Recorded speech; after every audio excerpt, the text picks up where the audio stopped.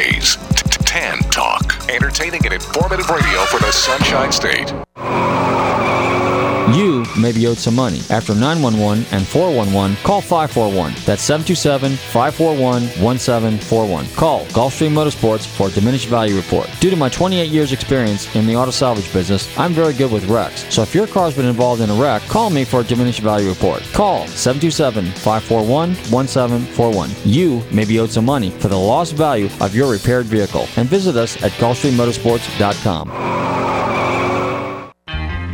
Looking for car shows? Then look no further than FLACarshows.com. On your computer or on your mobile device, FLACarshows.com is a comprehensive list of automotive events, plus videos and news articles. Whether you're looking for car shows, cruise-ins, meetups, automotive festivals, cars and coffees, or anything else relating to an internal combustion engine, then this is a site for you. Check it out online or on your phone at FLACarshows.com.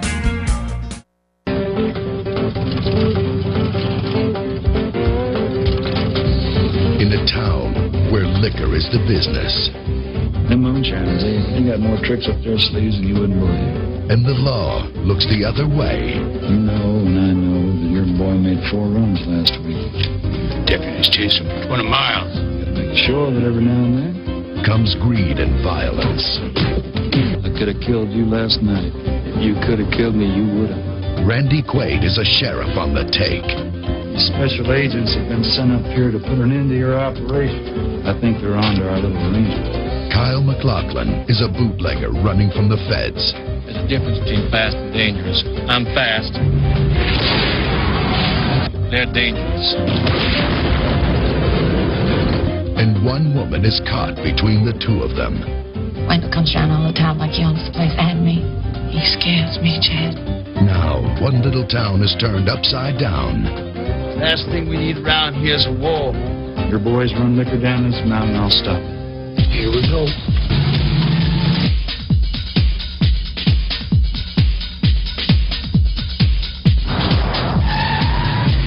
Time to rock and roll, man.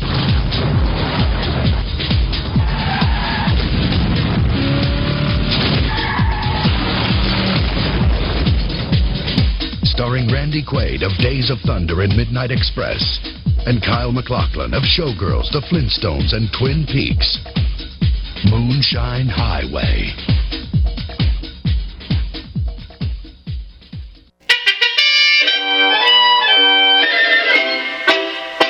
Set the Wayback Machine. Yes, sir, Mr. Peabody. This is Bill Warner of the Amelia Island Concord Delegates, and you're listening to Nostalgic Radio and Cars.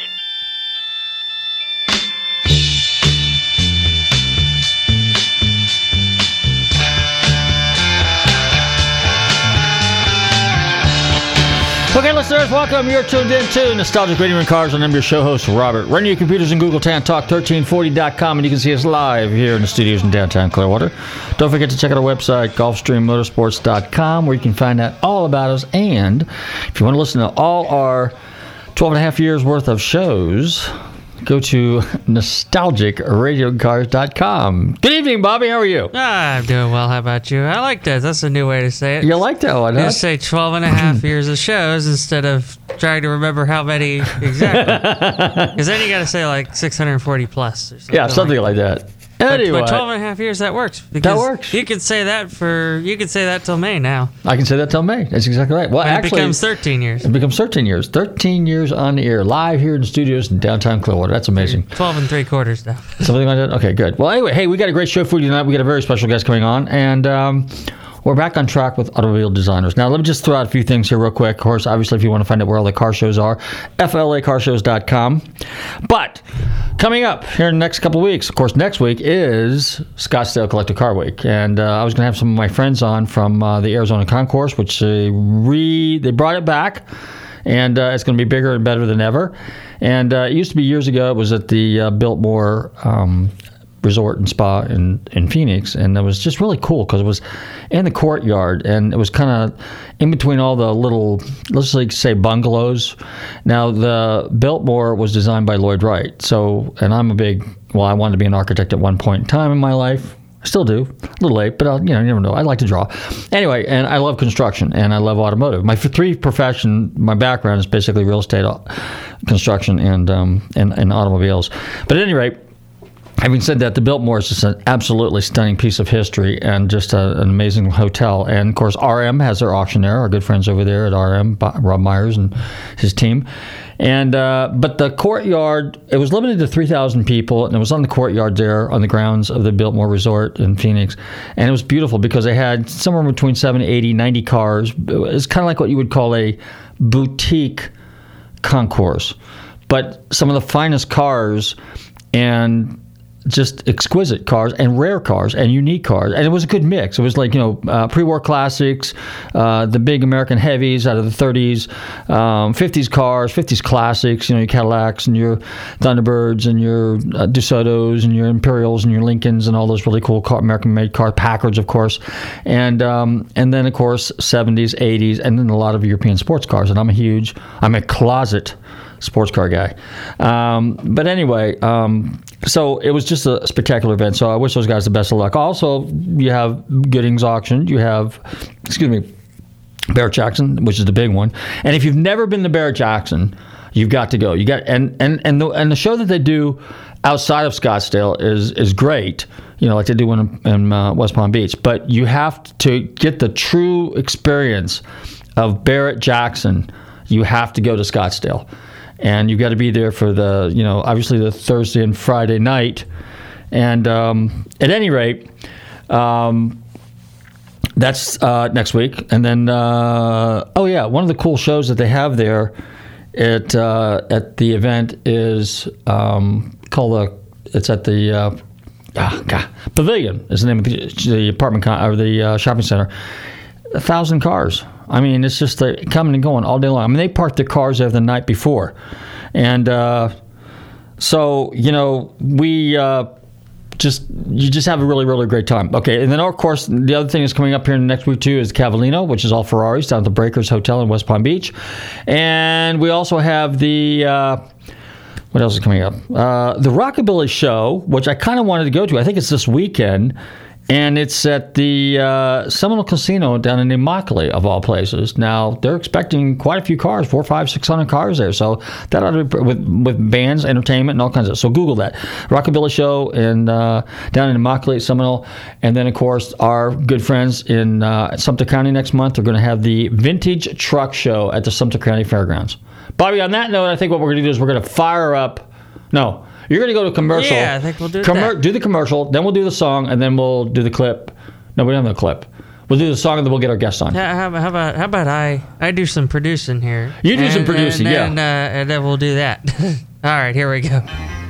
Looking for car shows? Then look no further than FLACarshows.com. On your computer or on your mobile device, FLACarshows.com is a comprehensive list of automotive events, plus videos and news articles. Whether you're looking for car shows, cruise-ins, meetups, automotive festivals, cars and coffees, or anything else relating to an internal combustion engine, then this is a site for you. Check it out online or on your phone at FLACarshows.com.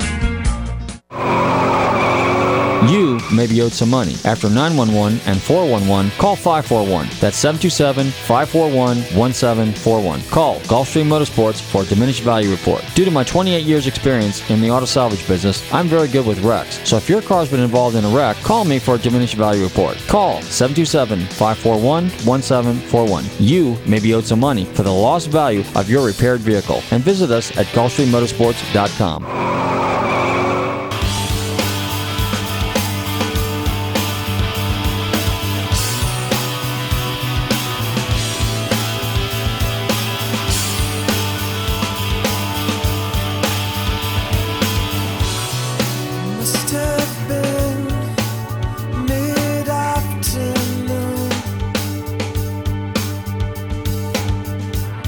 I could tell by how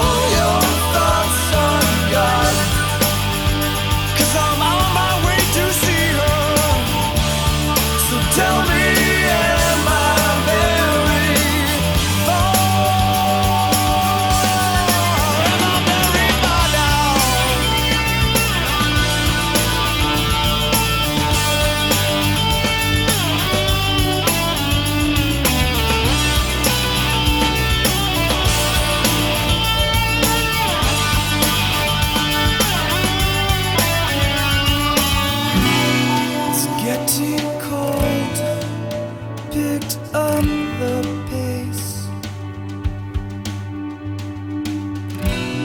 How our shoes make hard noises in this place.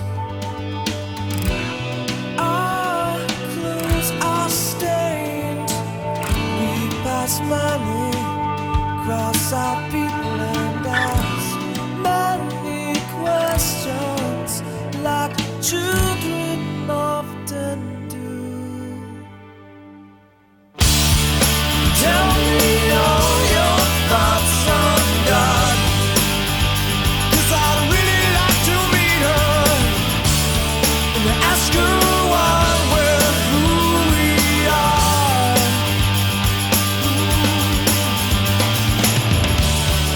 Tell me all your thoughts on God, 'cause I'm on my way to see her.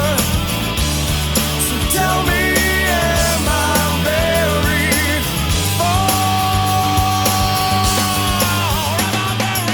Hey, sports fans, Peter Ruff here from BRE Racing and Airport Trails. Listen to Nostalgic Radio and Cars, the best automobile show in the Southeast.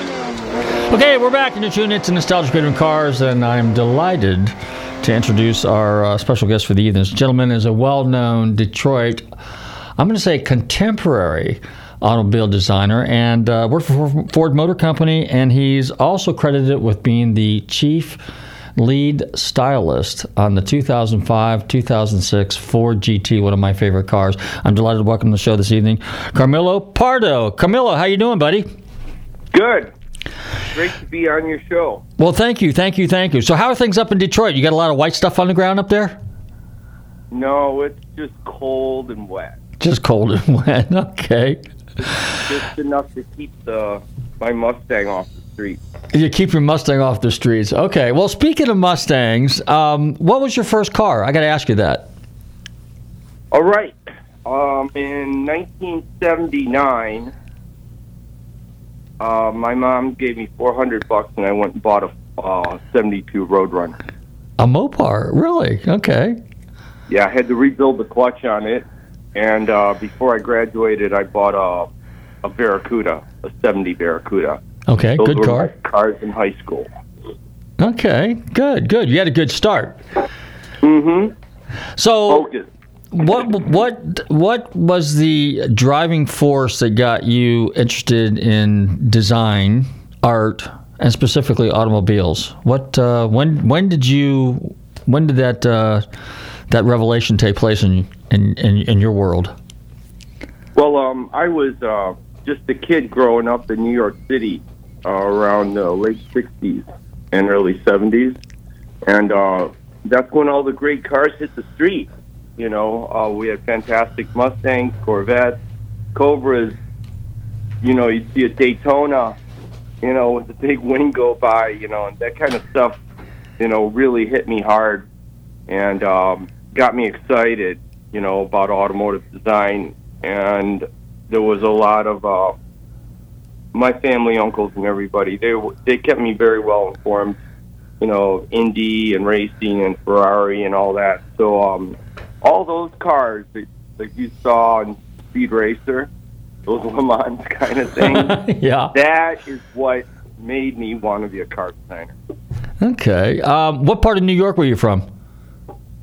I was born in Manhattan. I grew up in Queens. Oh, okay. All right. So you were really in the city. Yeah, I was raised in the city the whole time. But I moved here young. I was 10 years old when I came to the Motor City.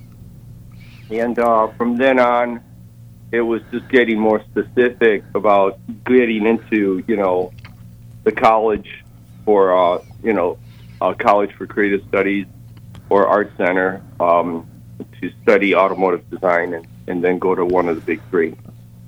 So when you were younger, did you have a natural propensity for drawing? I mean, your creativity and your art, was that just something that kind of worked for you, or did you have to kind of work at it? I come from a family of architects. Oh, really? My mother was a painter. So in New York, we frequent the Museum of Modern Art and the Metropolitan Museum of Art. So those were my playgrounds. Oh, interesting. So I too at one point wanted to be an architect. That was my goal when I was younger. And then of course I'm from Northern Cal, so everybody knew about the Art Center, College of Design, and our mutual friend Pete Brock went there, and a number of other people. So when you're a young kid growing up in Cal, you know, and you want to be a designer, that's where you want to go. If you're an architect, or if you want to be an architect, obviously you go to Stanford or someplace like that. But you're a big Lloyd Wright fan. So who are some of the architects of the day that kind of influenced your design process? Well, I mean, visually, I think the Guggenheim was probably the most interesting building. Okay. The most interesting museum that we used to go to. I always wanted to take a skateboard to that thing and go all the way down. Interesting. Also, your artwork has a little bit of futurism to it and a little mid-century flair to it. Tell us a little bit about that, because you have an interest in those areas of style. Well, I was influenced a lot as a kid by people like Lichtenstein and Warhol. Because they were like giant cartoons. You know, they were fun to look at. You know, the paintings, they were big and bright, and they looked like the Sunday Funnies, kind of, you know. That's what they were echoing. My mom was a big fan of Picasso, so like La Guernica, the big war painting, was hanging at the MoMA. So we always looked at that, and I knew how to identify Picasso's work pretty quickly as a kid. He was a popular guy, you know, especially with the Latin community. I mean, as I got older, then, you know, there was other, you know, influences, Dali and all these abstract stuff, and then more specifics in the college of, you know, people that were doing figurative work. But I think Warhol was probably the funnest and coolest. And that kind of graphic quality went into my design work. So now we got... See, when you go to college for industrial design, that is like the engineering of art, you know. So people can be a little... It's not hard to get a little rigid with industrial design, but if you have the flair of fine art, it gives it more of a abstract, organic feel. So it's a good combination to have, you know, the background of fine art as you're going into automotive design. When you were at SEMA a few years back, I'm not sure when it was. It might have been 2015, 16, 17, somewhere around there. They were doing a seminar upstairs on design, I believe, and you were one of the guest speakers. And you pulled out some of on the screen, on the overhead, you had some of your drawings up there. And it was really very Jetson-y, you know, and very Sid Mead style, you know, very futuristic, you know, and I was really, really, truly impressed with that. And you were also involved in, I guess, designing, you had some furniture that you had designed. Tell us a little bit about some of those drawings and perhaps even that seminar up there. Yeah, well, that's always that's an annual thing that is an engineering and design panel discussion, and it's always an honor to be part of that. You see some really cool people in it, other designers, and then more technical people. But it also gives you the opportunity to share, you know, some of your other stuff, your illustrations, and different things that you may get into that reflect on design, like the furniture design and fashion design. That's a lot of fun because, like you said, the drawings look very futuristic, kind of like, you know, and then Sid Mead, who, for people who don't know who that is, he's like the designer of Tron and Blade Runner and Star Trek and all this stuff. He was one of the world's best futurist designers. We learn this approach in the colleges, and that's our goal to be, an advanced designer. The designers from the 60s, that were, at work with us, at Ford and everywhere else, and instructors at the colleges, those guys in the 60s, they were drawing really futuristic vehicles. And when you would get like an opportunity to just go all out, those things usually were flying cars. Yeah, they thought that by 2020 we would definitely be flying. So that's why there's that futuristic appeal in the illustration when it goes to advanced design. The furniture, all different products. You get exposure to all different products when you're in industrial design. And automotive transportation design is one area of industrial design. So you're exposed to all that stuff, and exciting furniture, advanced furniture is a very interesting area that is so much fun to approach, and easier too, outside of the fact that they have to be ergonomic, which means that you fit in it well. It's relating to the human body. So when you get to design those kind of things, it's you can push it harder than automotive design, because you're not going to hit a wall and burst into flames if you're in a chair. In your living room, there's no liability. You might fall out of the chair. But anyway, so it makes it safer, and you can push it hard. A group of friends from school, we formed this design group called Propeller, probably in the late 80s, 90s, and we got to do all this furniture that I would call sculptural furniture or functional sculpture. And it was all welding with some glass, sometimes concrete and rubber, but very industrial, but with a friendly approach and like a clever sense of humor. So it would sell to the nice housewives in the suburbs. Okay. It wasn't just like edgy punk rock nasty furniture. It was pleasant, and that was a lot of fun. We showed that furniture all over Detroit, a couple shows in Japan, and even out to Italy. So that was a great study of furniture design, and I got to show some of it at those discussions, and definitely some fashion. I did a lot of fashion, and I would show it at that engineering and design panel. So when you talk fashion, you're talking about clothing, correct? Yes, fashion design. The fashion design involves with the surface of your anatomy. Most of my stuff was for girls, for runway stuff, and the anatomy of a girl has a lot of the same qualities that you'll find in some of the most exciting cars, like a P4 Ferrari, a Ford GT, a Corvette. And then when you got that kind of anatomy and form, then you put stripes on it, and it amplifies it, and it gets more exciting, and you have to divide it up into different colors and panels, and the same thing goes on in fashion design, and you just have to do the patterns and sew it. So it's a great field, and I pursued it I still do some of it. I only do 1 or 2 outfits a year now. Well, now you have a design company, and so you're no longer with Ford. You went out on your own. You've got your own design studio in Detroit, correct? Yes.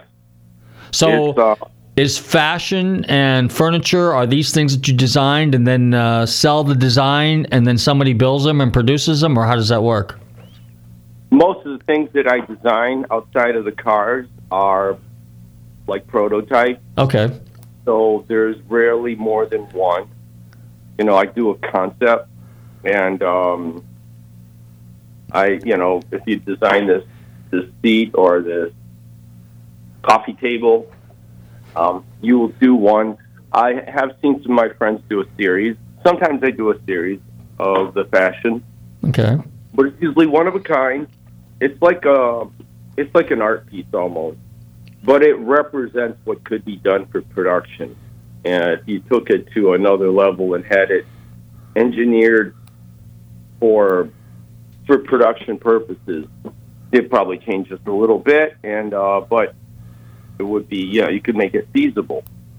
But when you're doing stuff like that, it gets boring to do it twice. Okay. Well, do people ever approach you and say, "Hey, look, I'd like to buy the rights to this this design concept and go into production"? I mean, does that happen? Not really. People usually approach and they want that one. Okay. Like, I want that one. I want that, and that's it. And a lot of people like it if there isn't a second one. Right. It's a one of one. Which is, Let me digress here for a second. You went to the Design School Center for Creative Studies in Detroit, and in California, it is the College of Art, or College Design Center, Art Center College of Design. That's it. Yeah. So, how do they compare? Oh, well, I've gotten to know Art Center quite well now because my friends, teach there, and sometimes they bring me in to do demos. So, well, they're obviously very similar. I personally like the architecture of Art Center better. That's a beautiful building.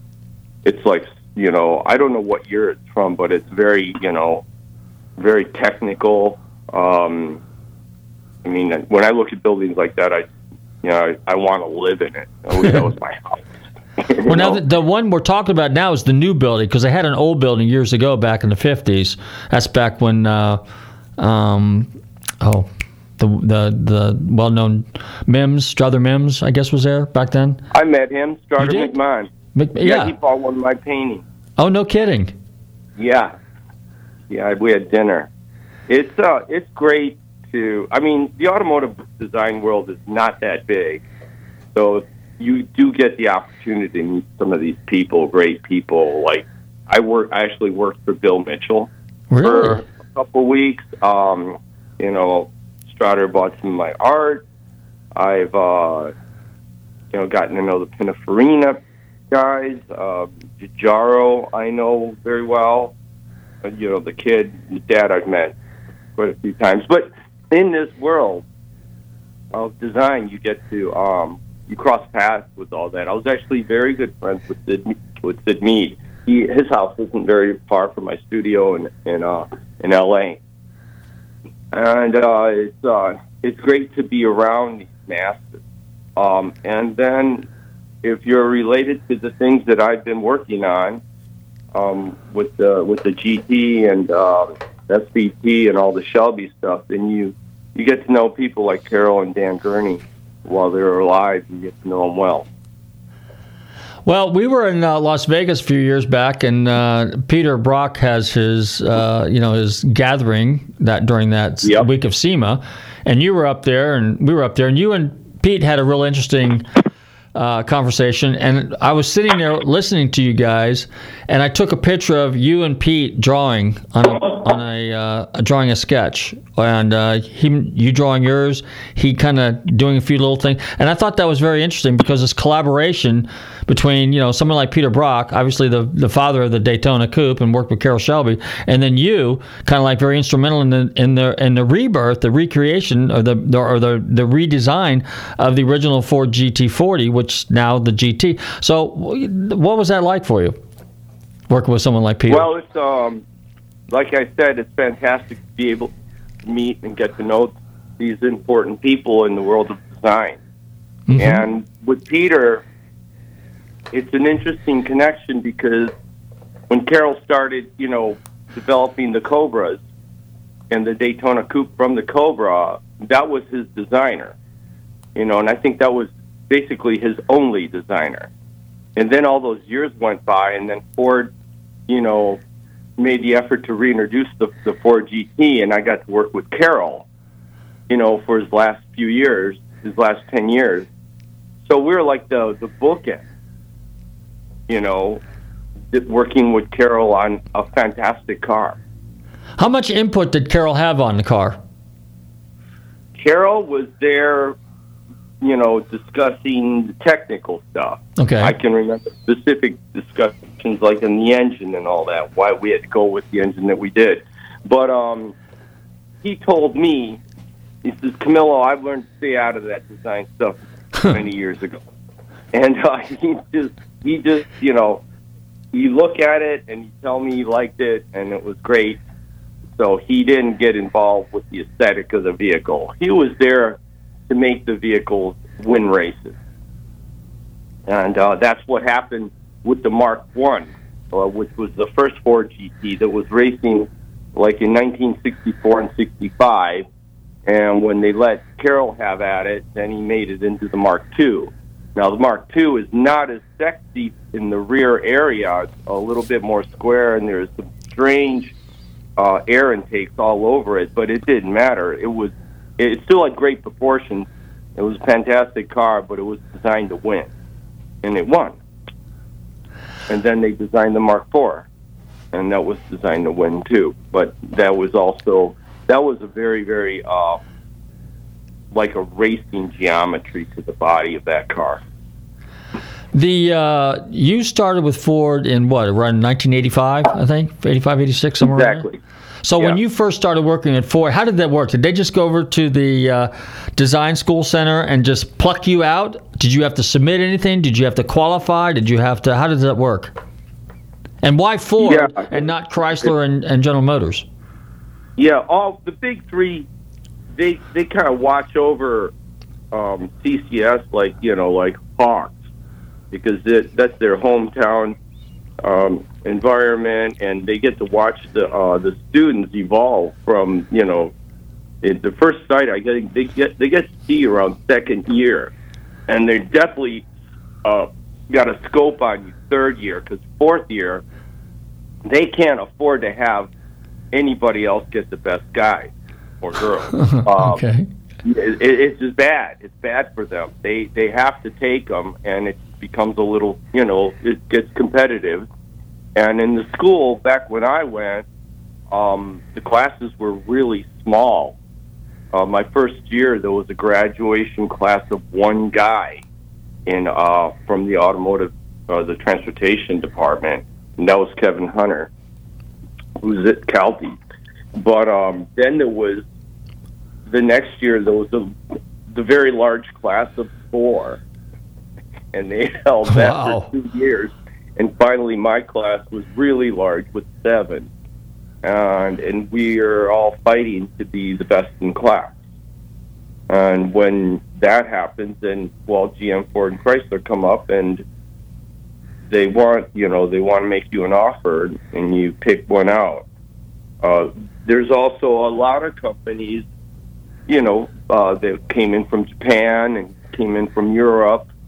I did an internship in France in my third year, so I didn't even do an intern at one of the big three. But by the time I graduated, Ford had the best offer, because I wanted to leave Detroit, and they said, "Well, we'll send you to Italy, Germany, and England." I said, "Well, I'm on it." Oh wow, what was that like? That was fantastic. Europe was a great place to get started, like in your early years. I got exposed to Europe in my third year, and my dream was to graduate from college and get the hell over to Europe. And I didn't even have to. They recruited me to do this overseas internship. I designed a concept car. It was a Renault Spider, and by 1986, when I was working at GIA, we went to the Paris Auto Show, and my car was on a turntable across from the Ford display. And I said, "Look, there's my car." It was interesting to see something that you had done a couple of years ago into full size and be on a turntable. That's impressive. It was actually the cover of the program, too, and the posters around town. So I was really shocked. But it was a fun car. Spiders are very attractive. I mean, when you design a Spider, you're designing a car to be really, really attractive and something that people want to, gather around and look. Even if you don't buy one, you always want to go look at the Spider. Spider meaning an open 2-seat roadster sports car convertible, right? Exactly. Mm-hmm. Yeah, Spider, like a little roadster 2-seater. Mm-hmm. So you worked at Gia, then? That's pretty impressive. Yeah, it was fun to work out there. I worked there in '86 for the first time, and then I was there from '94 to '97, and then I came back and did some other projects there and other places in Torino with Ford as we developed concept cars and some of the work on the Ford GT. Now, Tom Chiarda, who was responsible for the design of the Pantera, he was at Gia back then, wasn't he? He was before me. Okay. That building had so much history. I mean, the Panteras came out of there, the Mangusta, right. And they used to have like this little showroom with a bunch of the cars from way back. You know, that you walk through that, you know, on the way to the shop. And their history is fantastic because Ford didn't get Gia until like I think '73 or something. So for all the years before that, it was doing all kinds of vehicles, you know, across, you know, Europe and in U.S. too. It, you know, it's a building with a lot of history, and it was fantastic to be part of it and work there. And Torino is the motor city of Italy, so that was a lot of fun. It was a great city to be in and get to know and live there and really enjoy it properly. And Europe, the countries are also close so that, you know, you could go see your buddies at Stuttgart over the weekend, you know, the Porsche guys, or you can go to Monaco in a couple hours or whatever you want. And there's Formula One races left and right. Interesting. Now, when you were Torino, you know, being the motor city of Italy, and then obviously the big car that's made there is the Fiat. Did you get a chance to wander off to Modena and Santa Agata? Is that with Lamborghini? And did you get to tour all those places as well, Ferrari and Lamborghini? I went to Modena. Okay. But we didn't get to go in. But I did get a nice shirt from the shop. Okay. But I did have friends that worked at Fiat, and that was a lot of fun. We'd hang out, you know, in Torino at night. There were a couple California surfers, to tell you the truth, you know, that were working at Fiat. I found them at, you know, at a late-night bar. You know, the Italians dragged me over and says, "Hey, we know some Americans."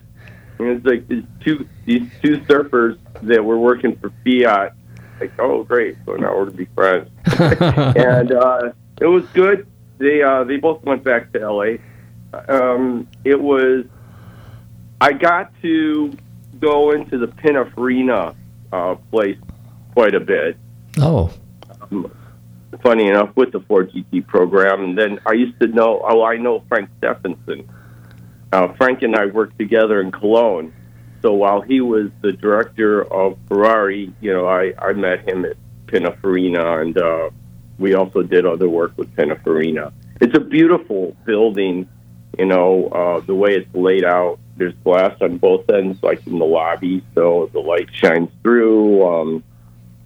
There's a beautiful Ferrari Piano da Forma on the wall of the R12 Speciale, which is one of my favorite Ferraris, and then they have just a great spread of cars. And they did give us a little bit of tour and, you know, some of the development rooms. But yeah, it's an incredible city with that energy, you know, of all these fantastic vehicles. And not only that, like the Motor City here puts out a lot of music and talent, DJs, you know, and famous rock stars. Torino does the same too. They have a great music scene.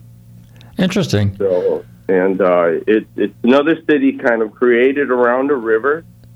You know, there's a river that runs through the middle, and everything's right downtown.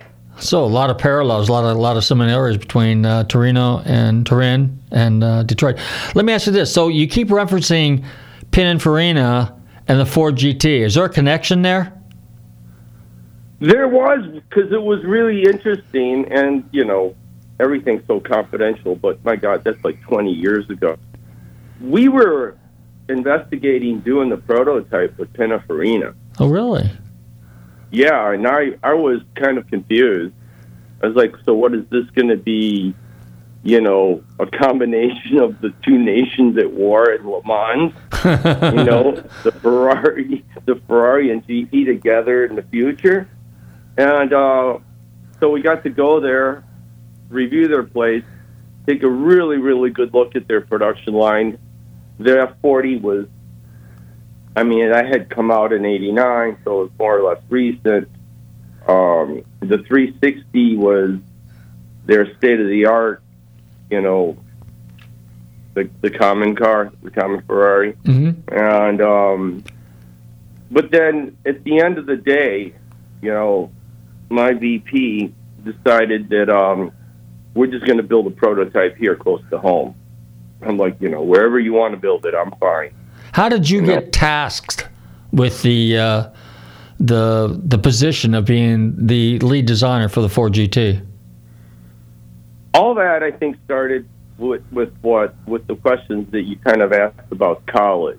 Okay. When we graduated, when I graduated, I want to make sure that I had a very advanced design portfolio.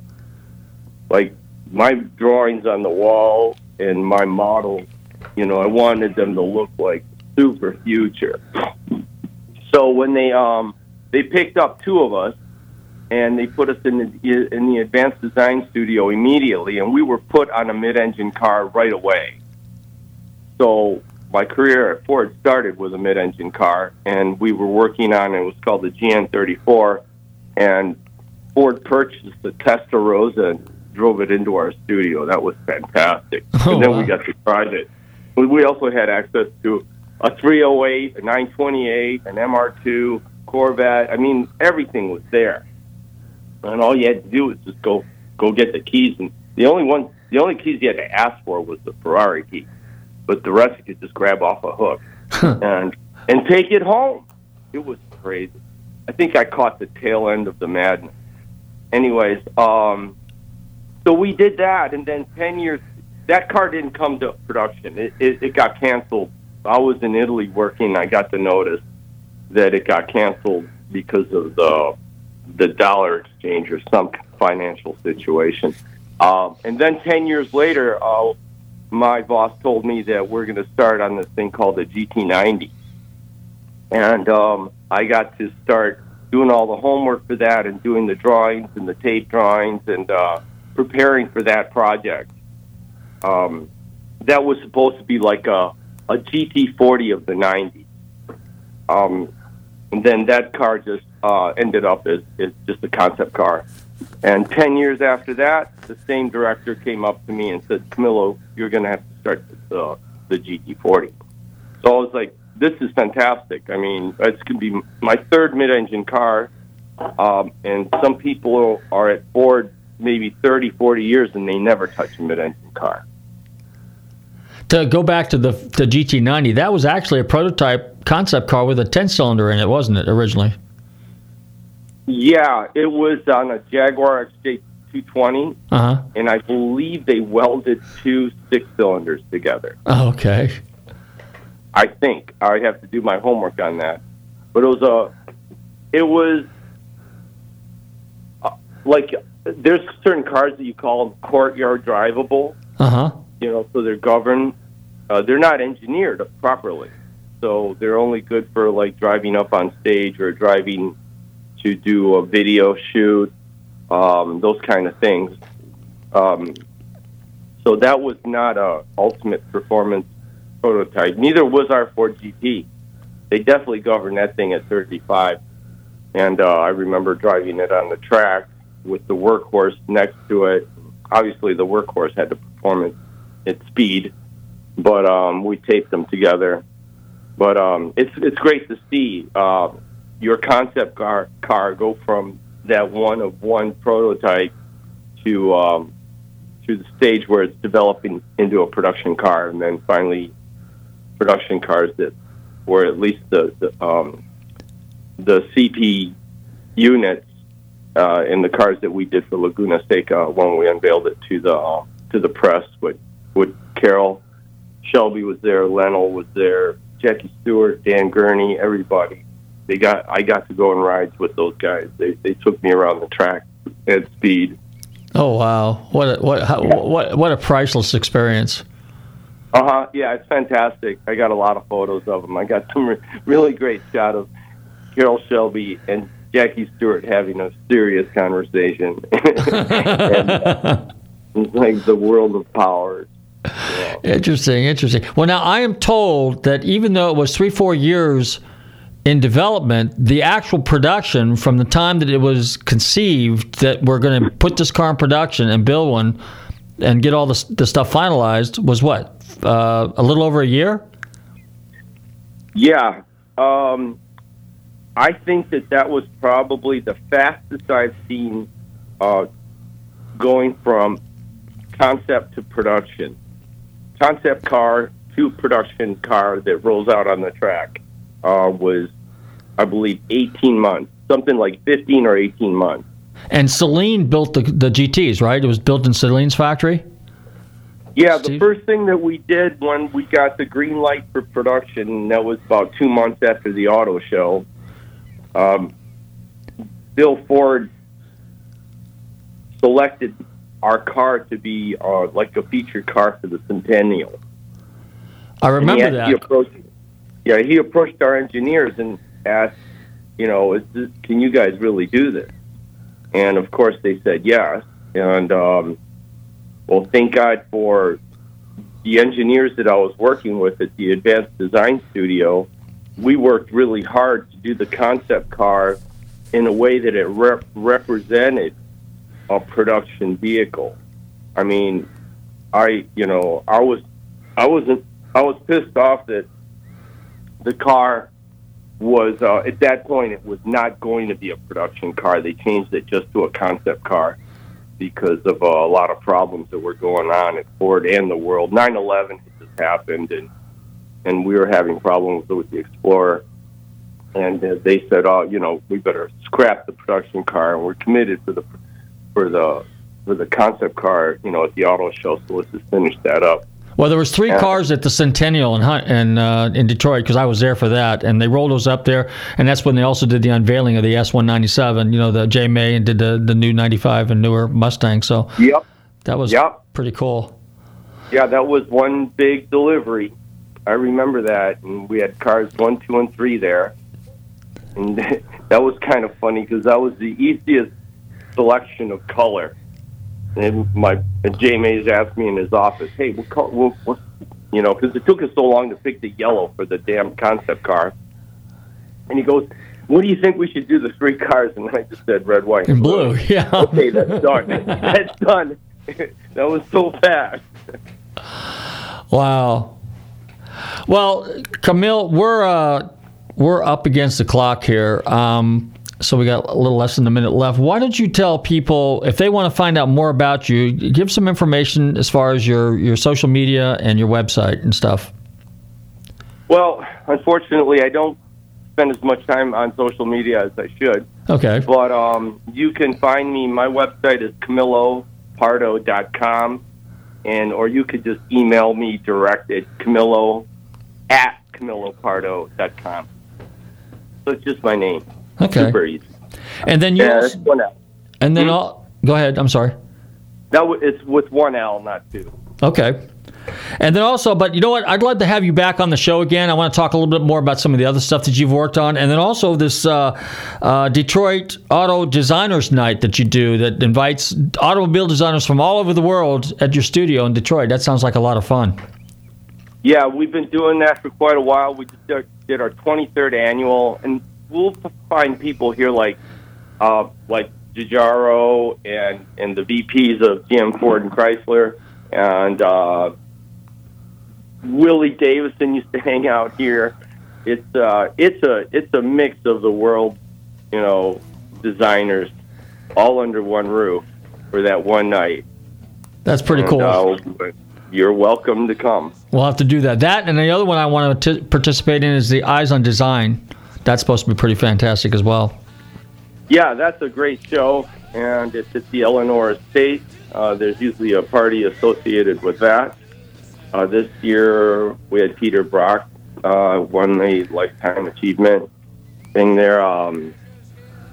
A lot of very important people have won their Lifetime Achievement at that function. I've done the poster once, and I'm ready to do it again. It was a fun piece. Well, Camilo, I want to thank you for hanging out with us here at Nostalgic Radio and Cars. Love to have you back on again. Hopefully, I'll see you at some of the shows. I'll be out at Seaman, probably Monterey, and that's where I usually see you kind of hanging out with some of your cool cars. And we'll have you back. We'll talk more about cars and design. How about that? Sounds good, Bobby. Okay. You take care, okay? And a Happy New Year to you. Bye. Okay, bye-bye. Thank you. Bye. I want to thank my very special guest, Camilo Pardo, designer for Ford Motor Company. He's now a pretty well-known designer, has his own design studio in Detroit, futuristic drawings, furniture, cars. Look him up. He's a great guy, swell guy, very approachable, very easy to talk to. I want to thank all my listeners for tuning into Nostalgic Radio and Cars. Don't forget, every Tuesday night between 7 and 8 p.m. on the Tan Talk Radio Network. You can find us here in downtown Clearwater doing our thing, talking about cars. We got some great guests coming up for you this year. Okay, we got some more designers, more car stuff, more race car drivers, musicians, and a lot of cool stuff. And don't forget to check out some of the car shows that are coming up. Go to our website. We got a lot of stuff posted on there. And don't forget to check out flacarshows.com. In the meantime, thank you very much, Bobby, for your production. And stay safe, drive carefully, and love your family. Week to week, day to day, hour to hour, day straight, deep and wide. Break on through to the other side.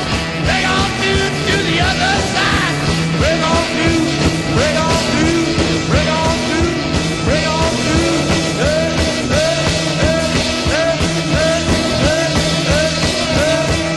WTAN, Clearwater. FM 106.1. WDCF, Dade City. FM 102.3. WZHR, Zephyr Hills. FM 104.3.